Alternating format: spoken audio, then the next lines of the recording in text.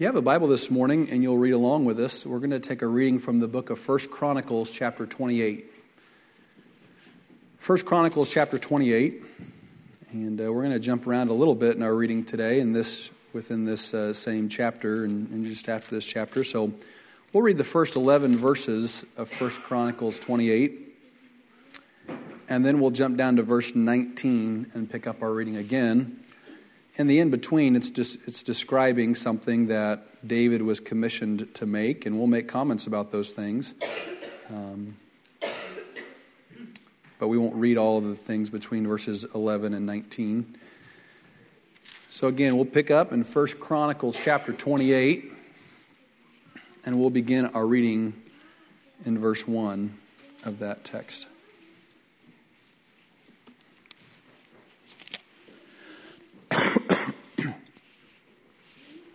It reads this: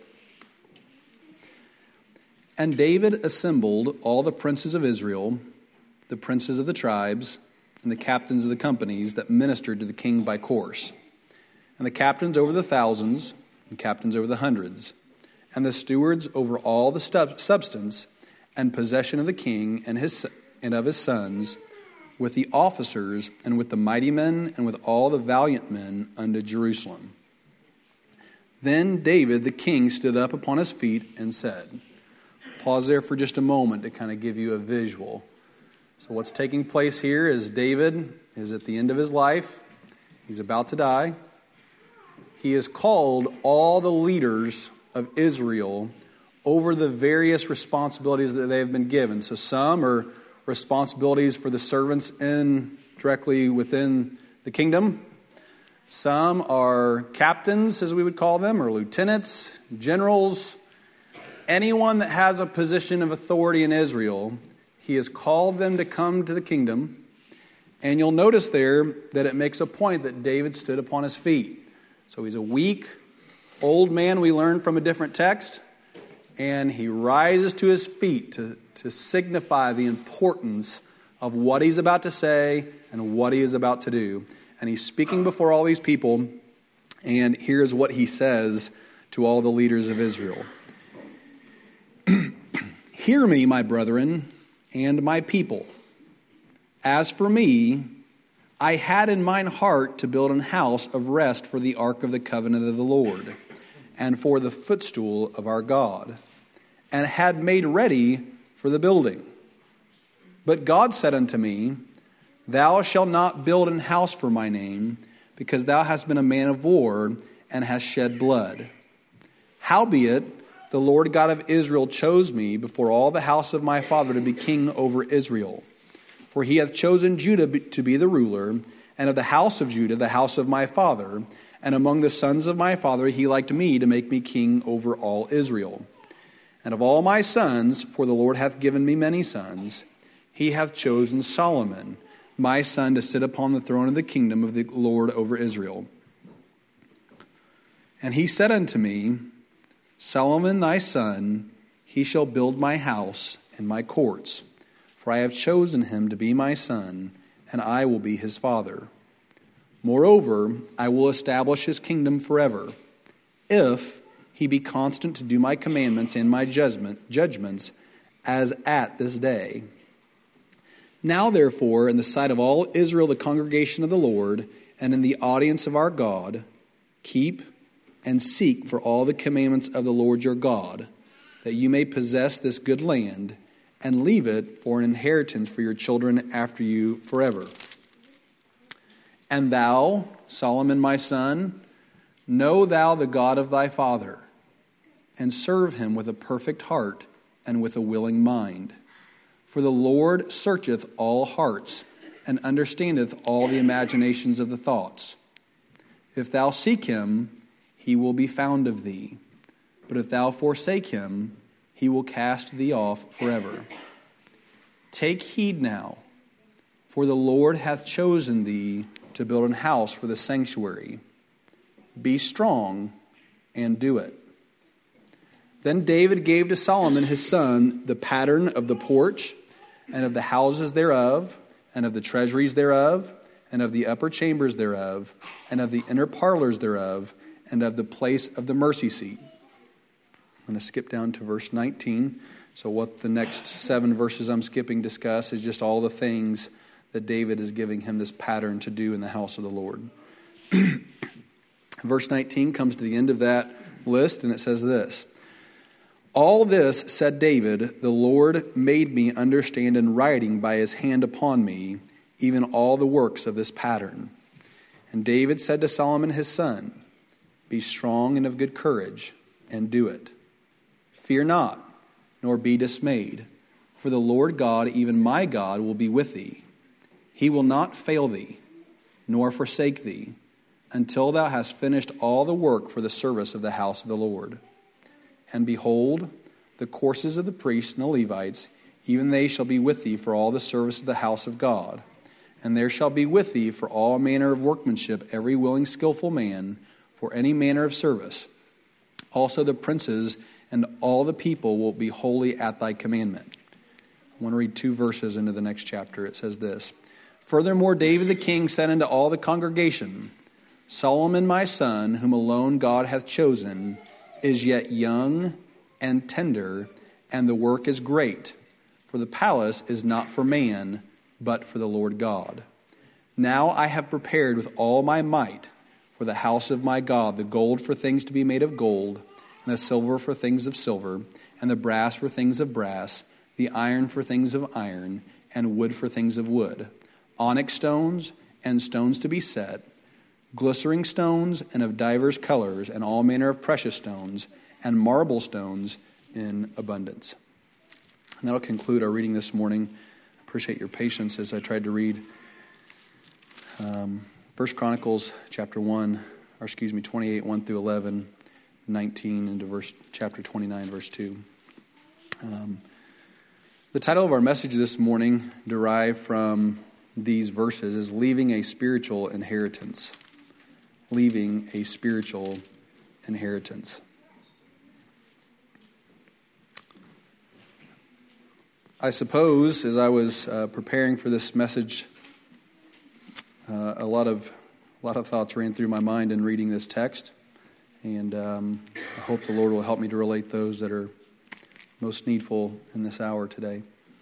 But as I was preparing, one of the things that my mind came to was how much over the years the Thanksgiving that we celebrate in my family has changed. And I'm sure many of you can testify to this, especially those that are older. When I was young, we started a family tradition, which has been a very good one that I enjoy very much. Every person in the home, before we say grace, goes around and tells what we're thankful for.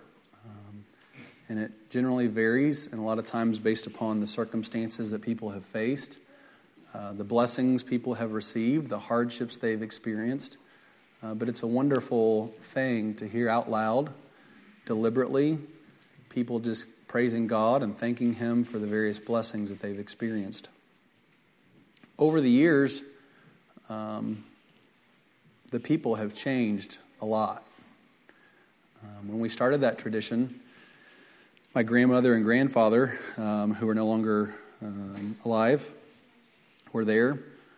There were no grandkids.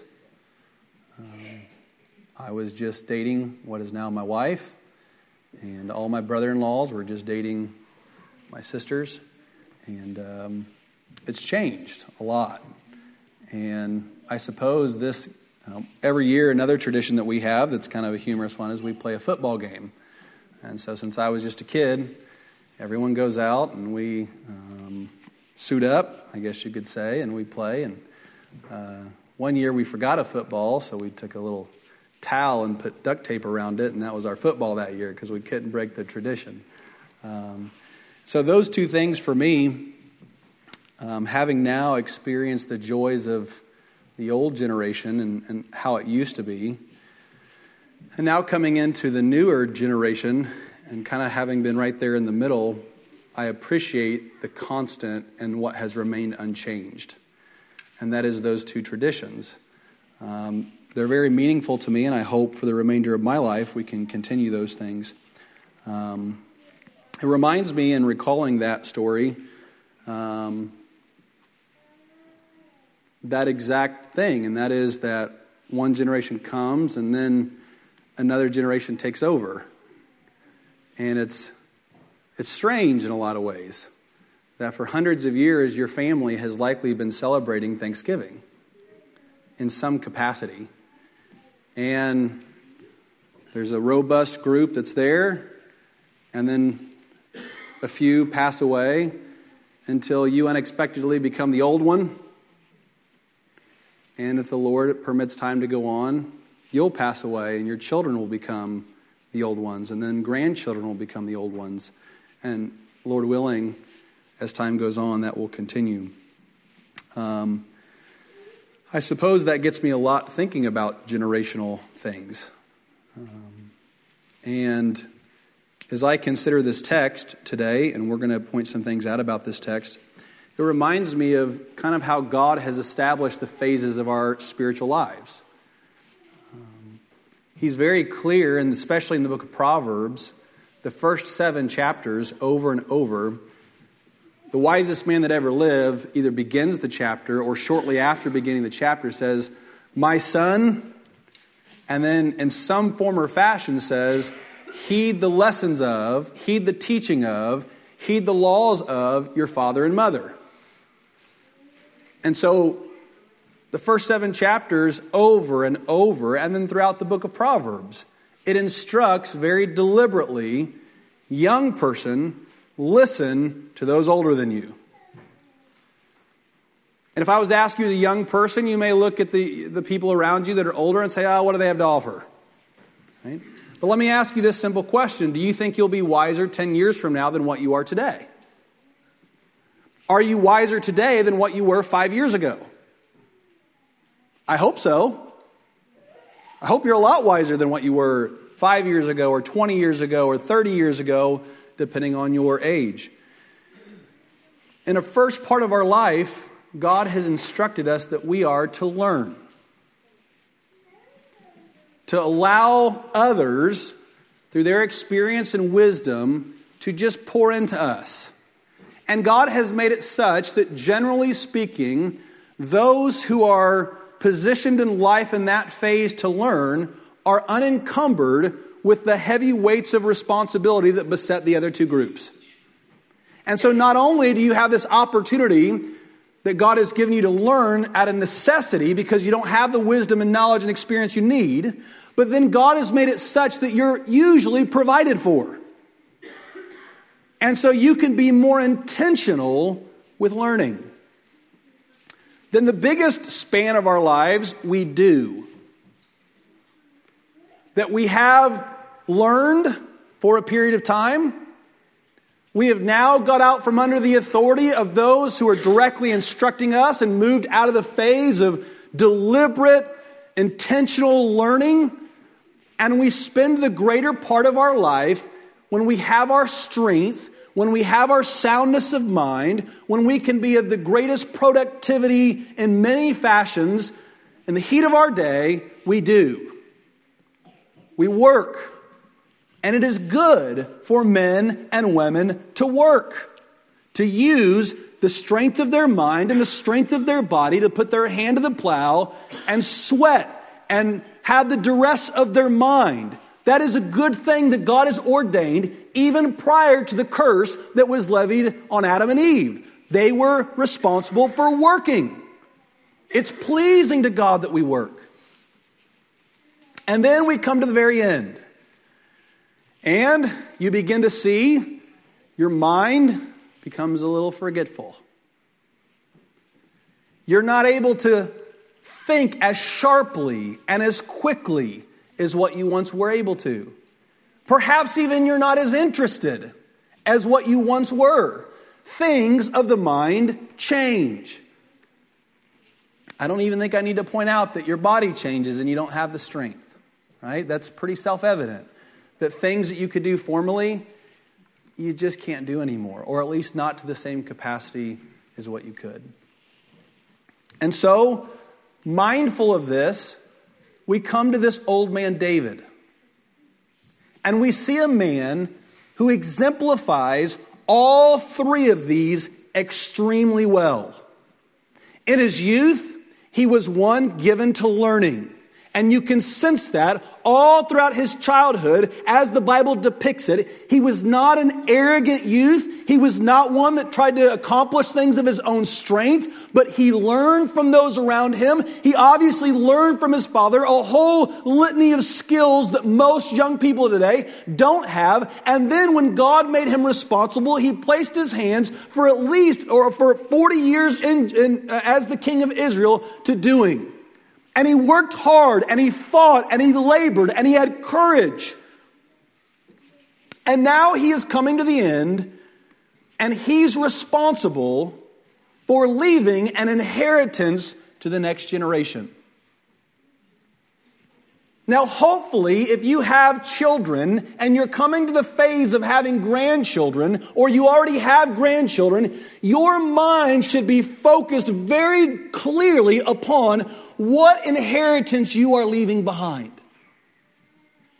And I want to point out a few things that David does as he's getting to the end of his life that serves us as a pattern in older age to how we're going to leave this inheritance behind. And the first thing I want to point out is that David was very intentional. Notice what he does here as an old man. He sees himself coming to the end of his life, and he says, I want to bring in all the leaders of Israel, for I have something that is important for all of Israel to hear. And so he brings them in.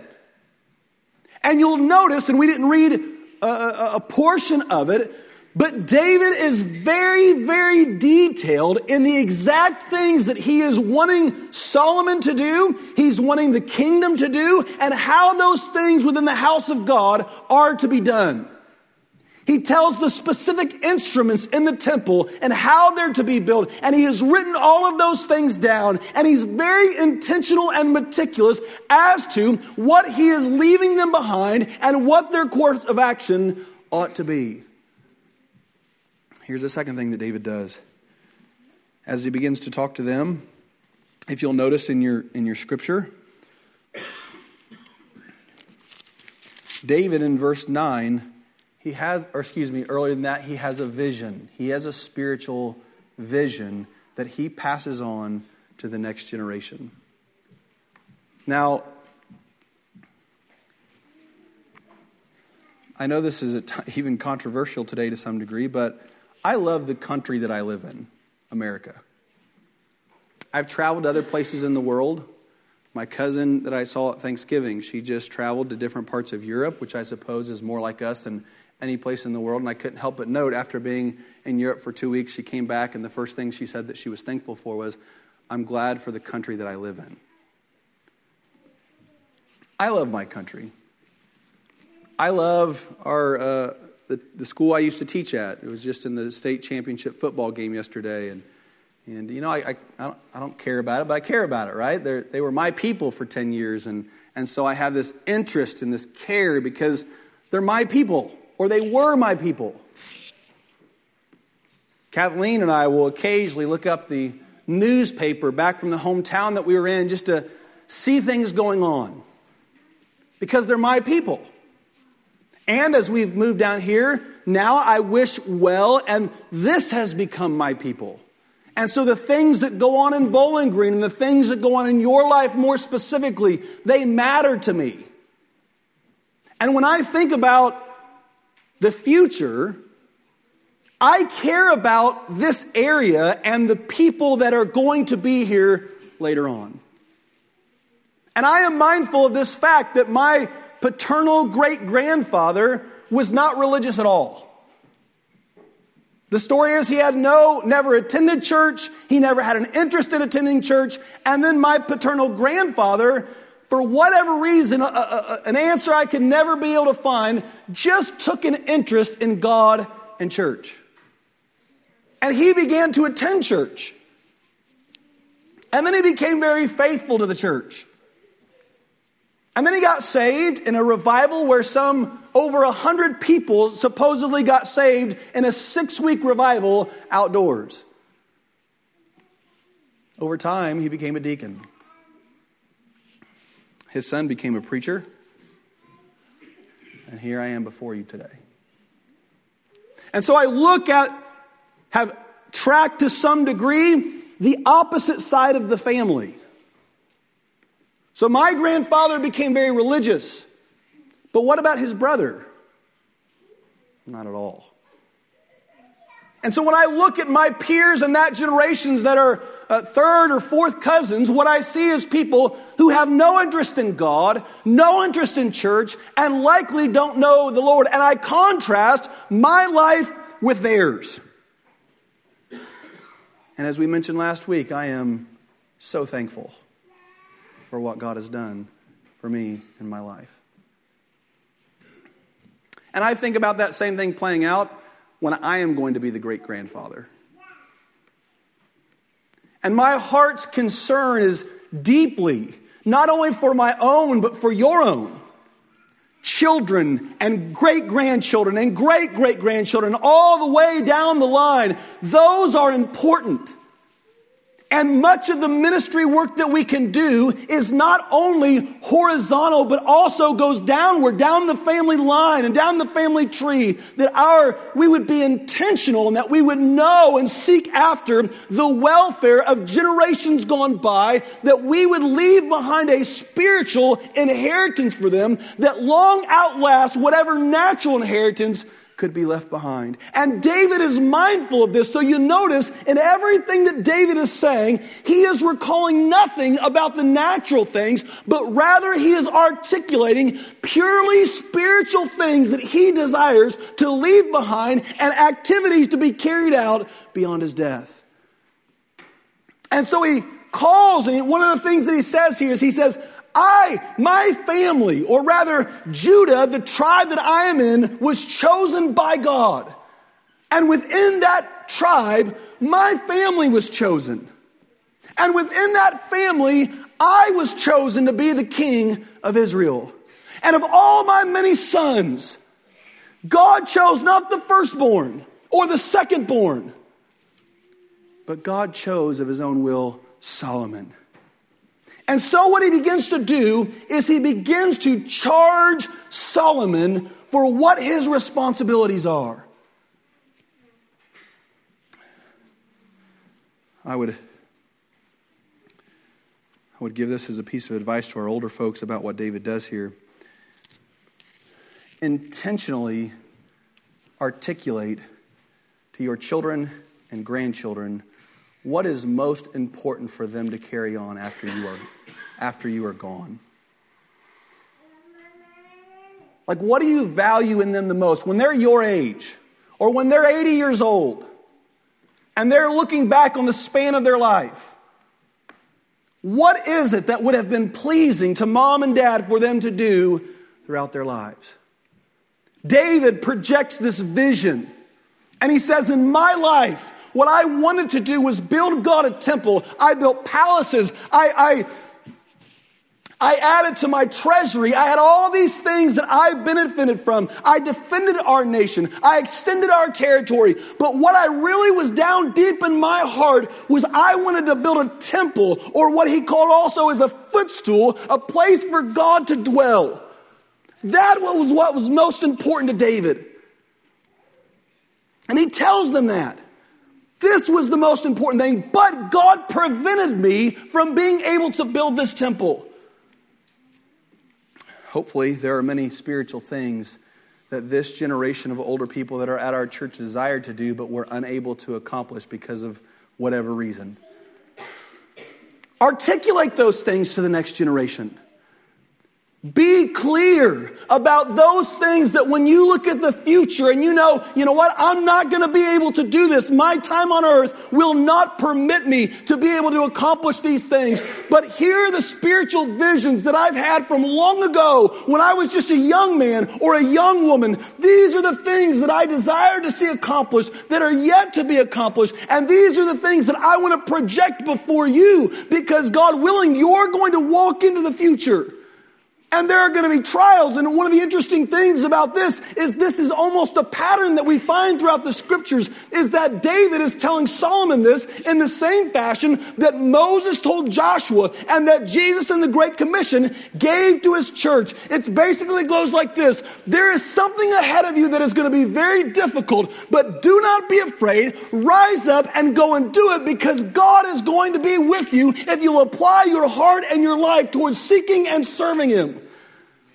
It's this constant pattern that the leaders of God passed on from generation to generation. Now, what we find in the scriptures is that there's a lot of people who are good at learning and they're good at doing, but they fail the very last part.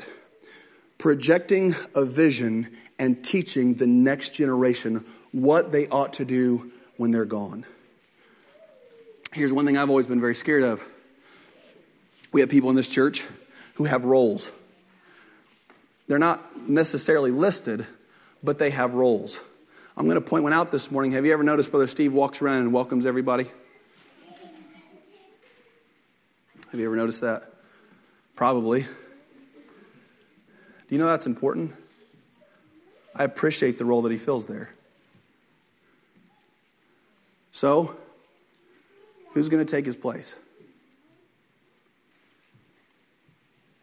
How many years has Brother Ron sat up here and taught Sunday school? Been the fill-in for the preacher whenever he can't make it on a Wednesday night, or Brother Danny in the same fashion, teaching back in the back. Who is going to take their place? Now, this isn't spoken to 20-year-olds. This is those older than that. Who are going to be the ones that are here every Sunday night, every Wednesday night, every Sunday morning, no matter what? You see that we have these faithful older people that have roles. And things, let me even add this, things that people do that people don't even know about. Secret things. Cares and concerns that are attended to absolutely silently. And they go about their service to God in those devoted ways. Let me say this for just a moment. David here is being deliberate in saying, here are the things that must be carried on when I'm gone. Because it makes it what it is. See, oftentimes we don't realize it's those silent things that nobody sees that makes the church what it is, and we don't even realize it. Here, David. Then he charges Solomon directly. And this is a very humbling text to me in verse 9 and 10. Like this is scary. Because I have often had this feeling, Lord, I am not ready to depart for these older people to depart. When I was at the last church that I pastored, our deacon, one of our deacons there, who was a very, very essential part of what the church was doing, had a heart attack. And as I was driving to the hospital, I cried and prayed the whole way there. And all I could say was, Lord, we can't lose him yet. We can't lose him yet. Here, Solomon knows it's the end. Brother Moran filled in for me a couple of weeks ago, and I appreciate the role that he plays in my life, and this is what it is. I study a text, and I begin to get distraught because I either can't understand or it plagues me with some anxiety about what I feel like I'm understanding. And so I wrestle with it, and I wrestle with it, and I wrestle with it. And then finally, after I've come to the very end of my rope, I'll call someone like him, and I'll say, okay, help me. And sometimes he's able to, and sometimes he's not. But what's always nice to have is that person that I can go to that provides comfort and help and aid in those moments. And I have long lamented and been fearful of the day where I am that man. And it happens from an experiential fashion when you don't even realize it, doesn't it?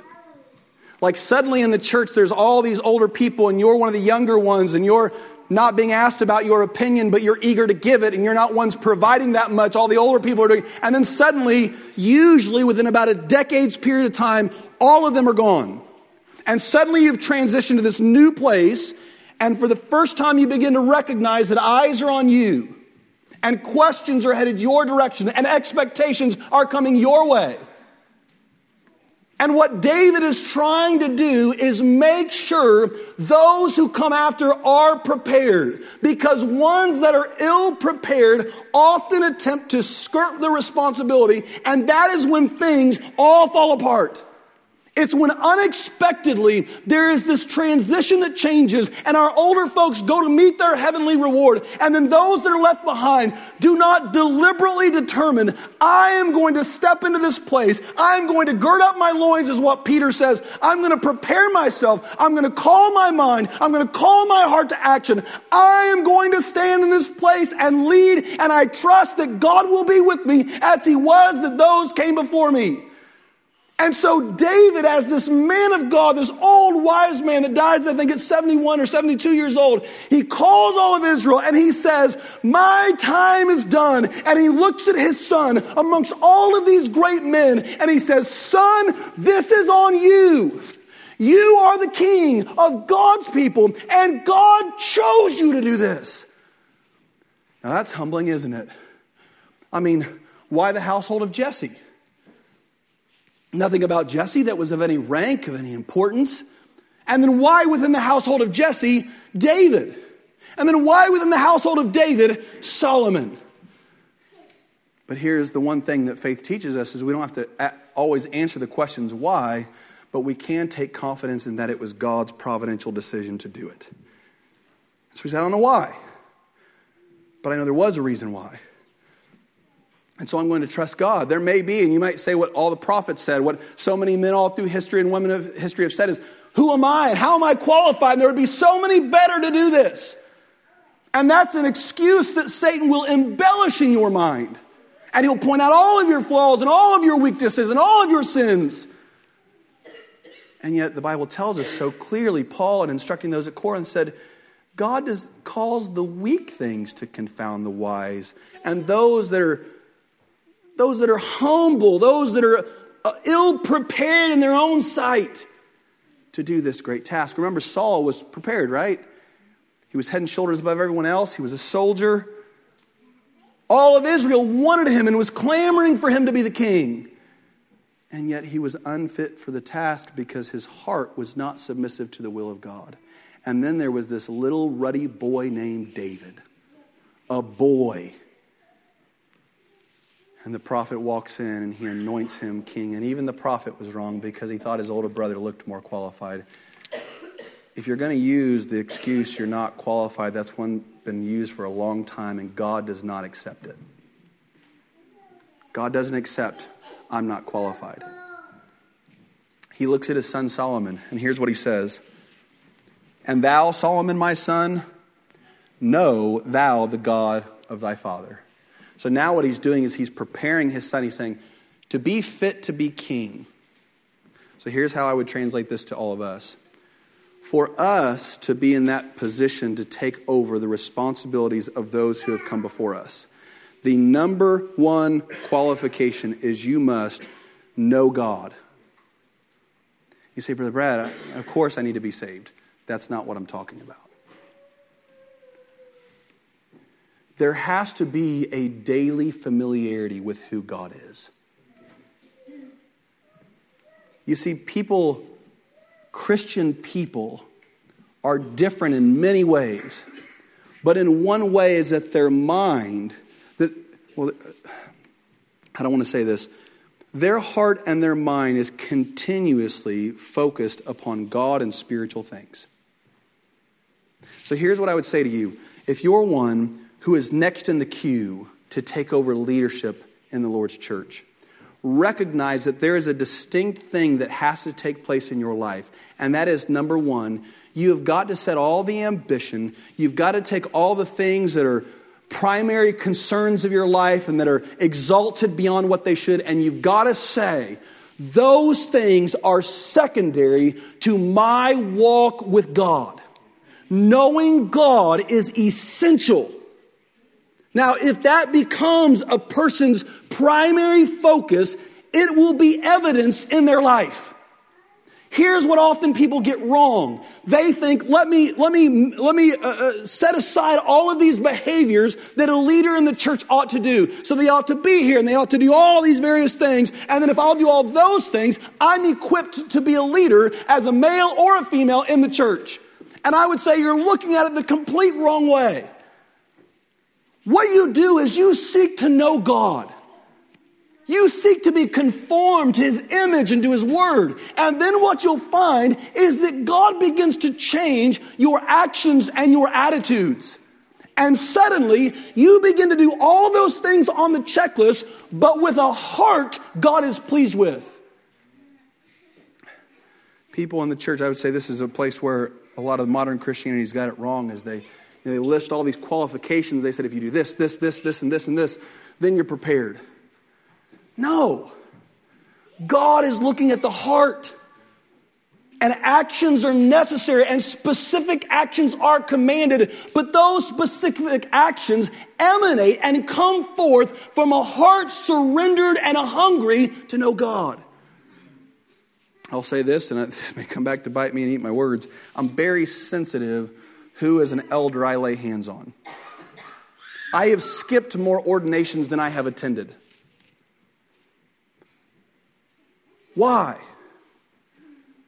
Because when I read all of the qualifications there in Timothy, when I read the qualifications in Acts 6 of a deacon, when I read the qualifications in Titus, when I see those things, what I see undergirding all of that is a spiritual person. That's what God wants. And when someone has checked all the list off, but you ask a simple spiritual question and they have no understanding or they have they're not grasping it. It makes me say, hold on. If this were a business, he would be fit. If this were a YMCA club, he would be fit. But this is a spiritual kingdom. And we're spiritual priests administering a spiritual worship. Natural qualifications are not primary qualifications. They're secondary. Here, he says, Solomon, here's my advice to you as the king of Israel. Know God. Know Him. He continues, and serve Him with a perfect heart and with a willing mind. The word perfect means blameless. So let me translate that, because there's a qualification in 1 Timothy that a lot of times people stumble at when it comes to an elder or a deacon. It says to be blameless. And so often people think, well, you got to be perfect. I don't live up to that, so I'm unqualified. That's not what it's talking about. Right? There is a distinct difference, and we don't often get it in the King James because it's hard to express in a few words. But there's a difference between sinning and a lifestyle of sin. There's a difference. And the Bible makes a distinction in someone who, you and I are always going to sin. Our corrupt natures condemn us to that sentence. I am always going to sin. However, if I am being sanctified by the Holy Spirit, if I am growing and maturing, I ought to sin less, and it ought to hurt me more when I do. Habitual sin, a lifestyle rooted in sin, is intolerable to the Christians seeking to know God. And to me, at the heart of a man or a woman whom God deems blameless is someone who in their heart and mind, they have set themselves that, God, I want to be perfect, although I know I will fail. But I want you to blot out and take out of my life deep-seated lifestyle choices which are rooted in sin. I cannot live perpetually doing these things and knowing about it. Here, he says, with a blameless heart. Your heart is set on the welfare of good. You don't have any, because later he says this, God knows the imaginations of your thoughts.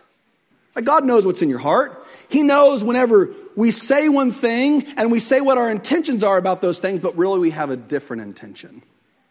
What God wants is a heart that is honest, that is not looking to manipulate a situation that will eventually lead back to their own benefit. God wants a heart that says, I am looking for God's glory, and I am looking for the welfare of my fellow man first. Everything else is beneath that. He says, Solomon, my son, you must have a heart whose affections are set on good. And then he says this third one, a willing mind. A willing mind. What is a willing mind? What is exactly what it says? I'm willing to do what God says. You know, a lot of times I'm pretty foolish. I'll get in and I'll start trying to analyze what that means, and I'll dig and dig and dig, and then I come to the conclusion, no, it just means what it says, right? And that's what I came to here. It just means you're willing to do what God calls you to do.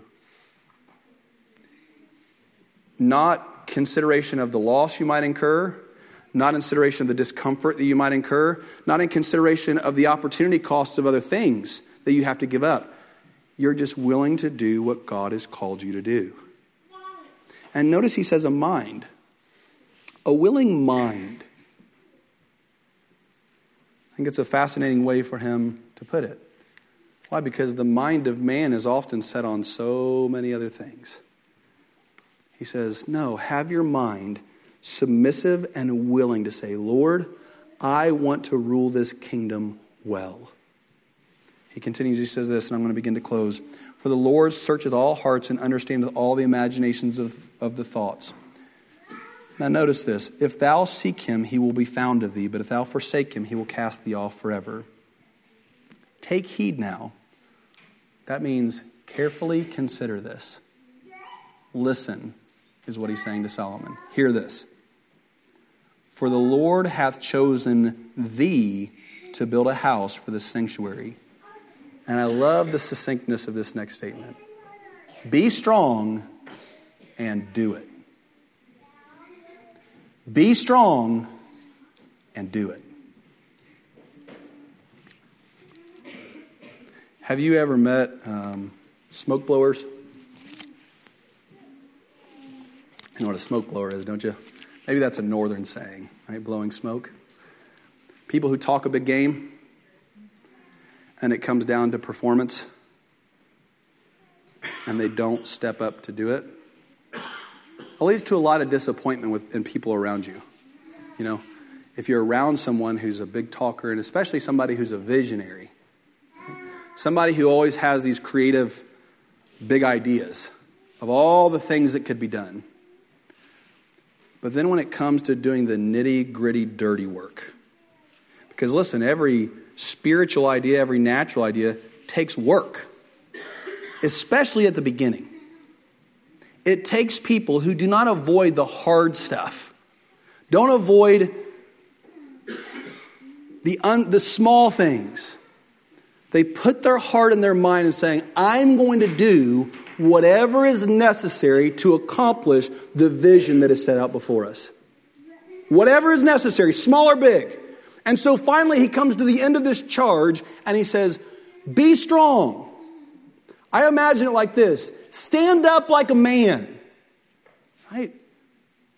Don't shy away. And later he gets to that. When he gets to verse 20, he says, and David said to Solomon his son, be strong and of good courage and do it.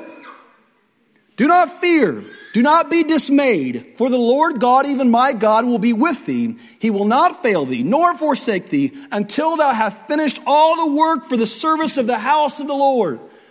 What a wonderful thing he says. He says, don't be afraid. Now here's my honest opinion. I think moving forward, the next generation has some things to be afraid of. Right? We all know the future of America, if it doesn't turn back, is not looking good. And the things that will be faced are likely going to be more challenging than the things that have been faced recently. And so there's a part of me that doesn't even like my mind to imagine what my children and grandchildren are going to face 50 years from now if God allows time to go on. And yet I can say exactly what David said to Solomon, regardless of what is going to be faced. Do not be dismayed. Don't be disheartened. Don't be afraid. Because if you'll devote yourself to God, God will be with you and He will help you to face whatever lies ahead. And what a consolation that we can offer to all those come after us. And what an encouragement it is to us that we can have the audacity to promise those who come after Him, if you will be faithful to God, He will be faithful to you. He will not forsake you. And then notice how He also says that not only will He not forsake you, He will not fail you. He's not going to meet His match with someone who can conquer what He's intending to accomplish. No, God, if He's determined to do it, He's going to do it. And nobody that you face is going to be able to prevent that. Here, we learn, here's the last thing I'll say about David. Then, the next chapter, here's what he says. I have prepared a pattern for you.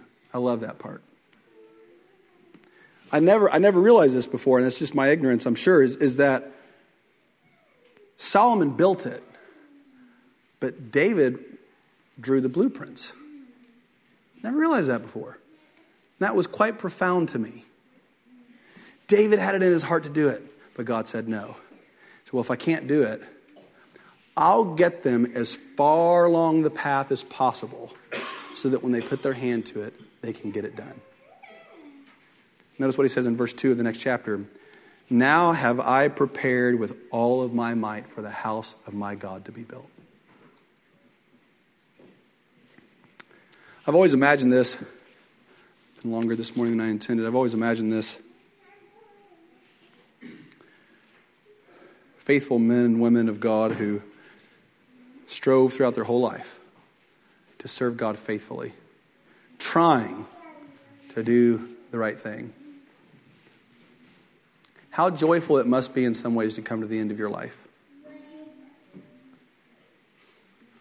No doubt can point out all the mistakes that they made. But to be able to, with an honest heart, say, I have tried to be faithful in everything the Lord has given me.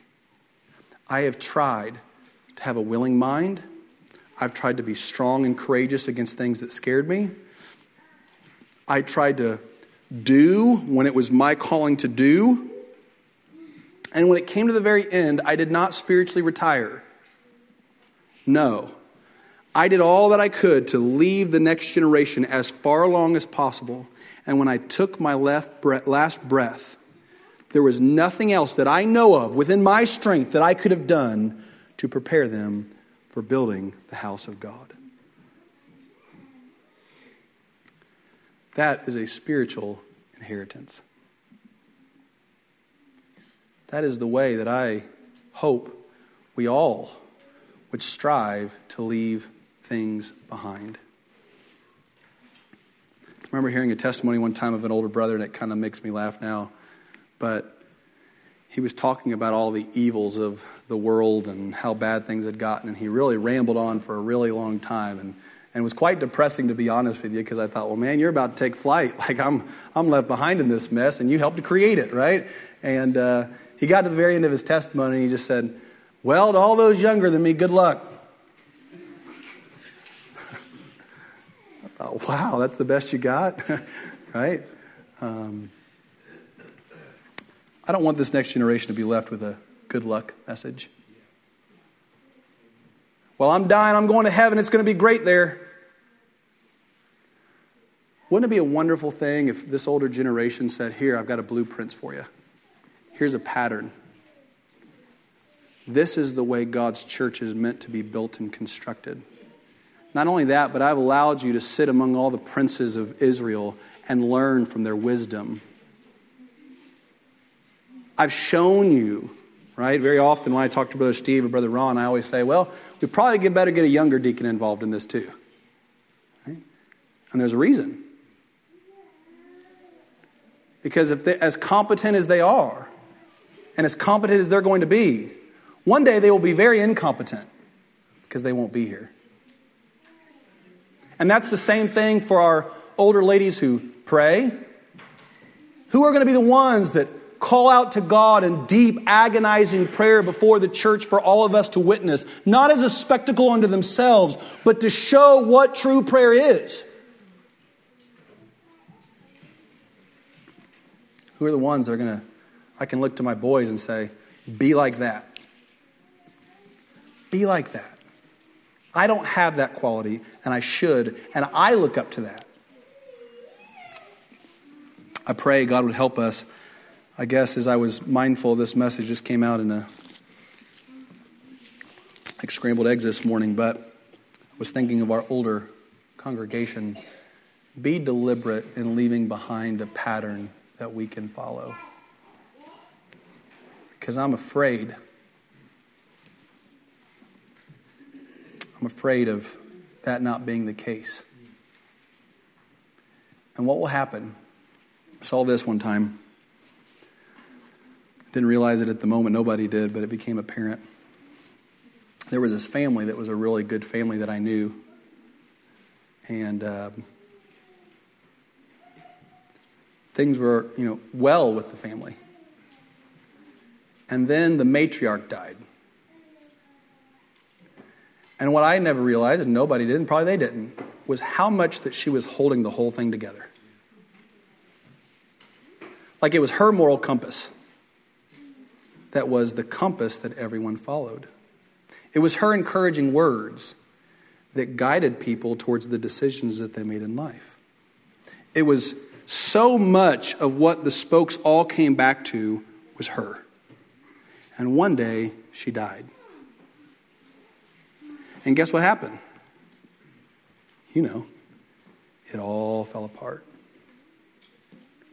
And now, it's in shambles. She was able to do. You may be able to do. But leave behind a pattern that we can follow. That's our message today. I've overextended myself this morning. I pray it'd be helpful to some of you. You would read that text and be benefited from it this morning.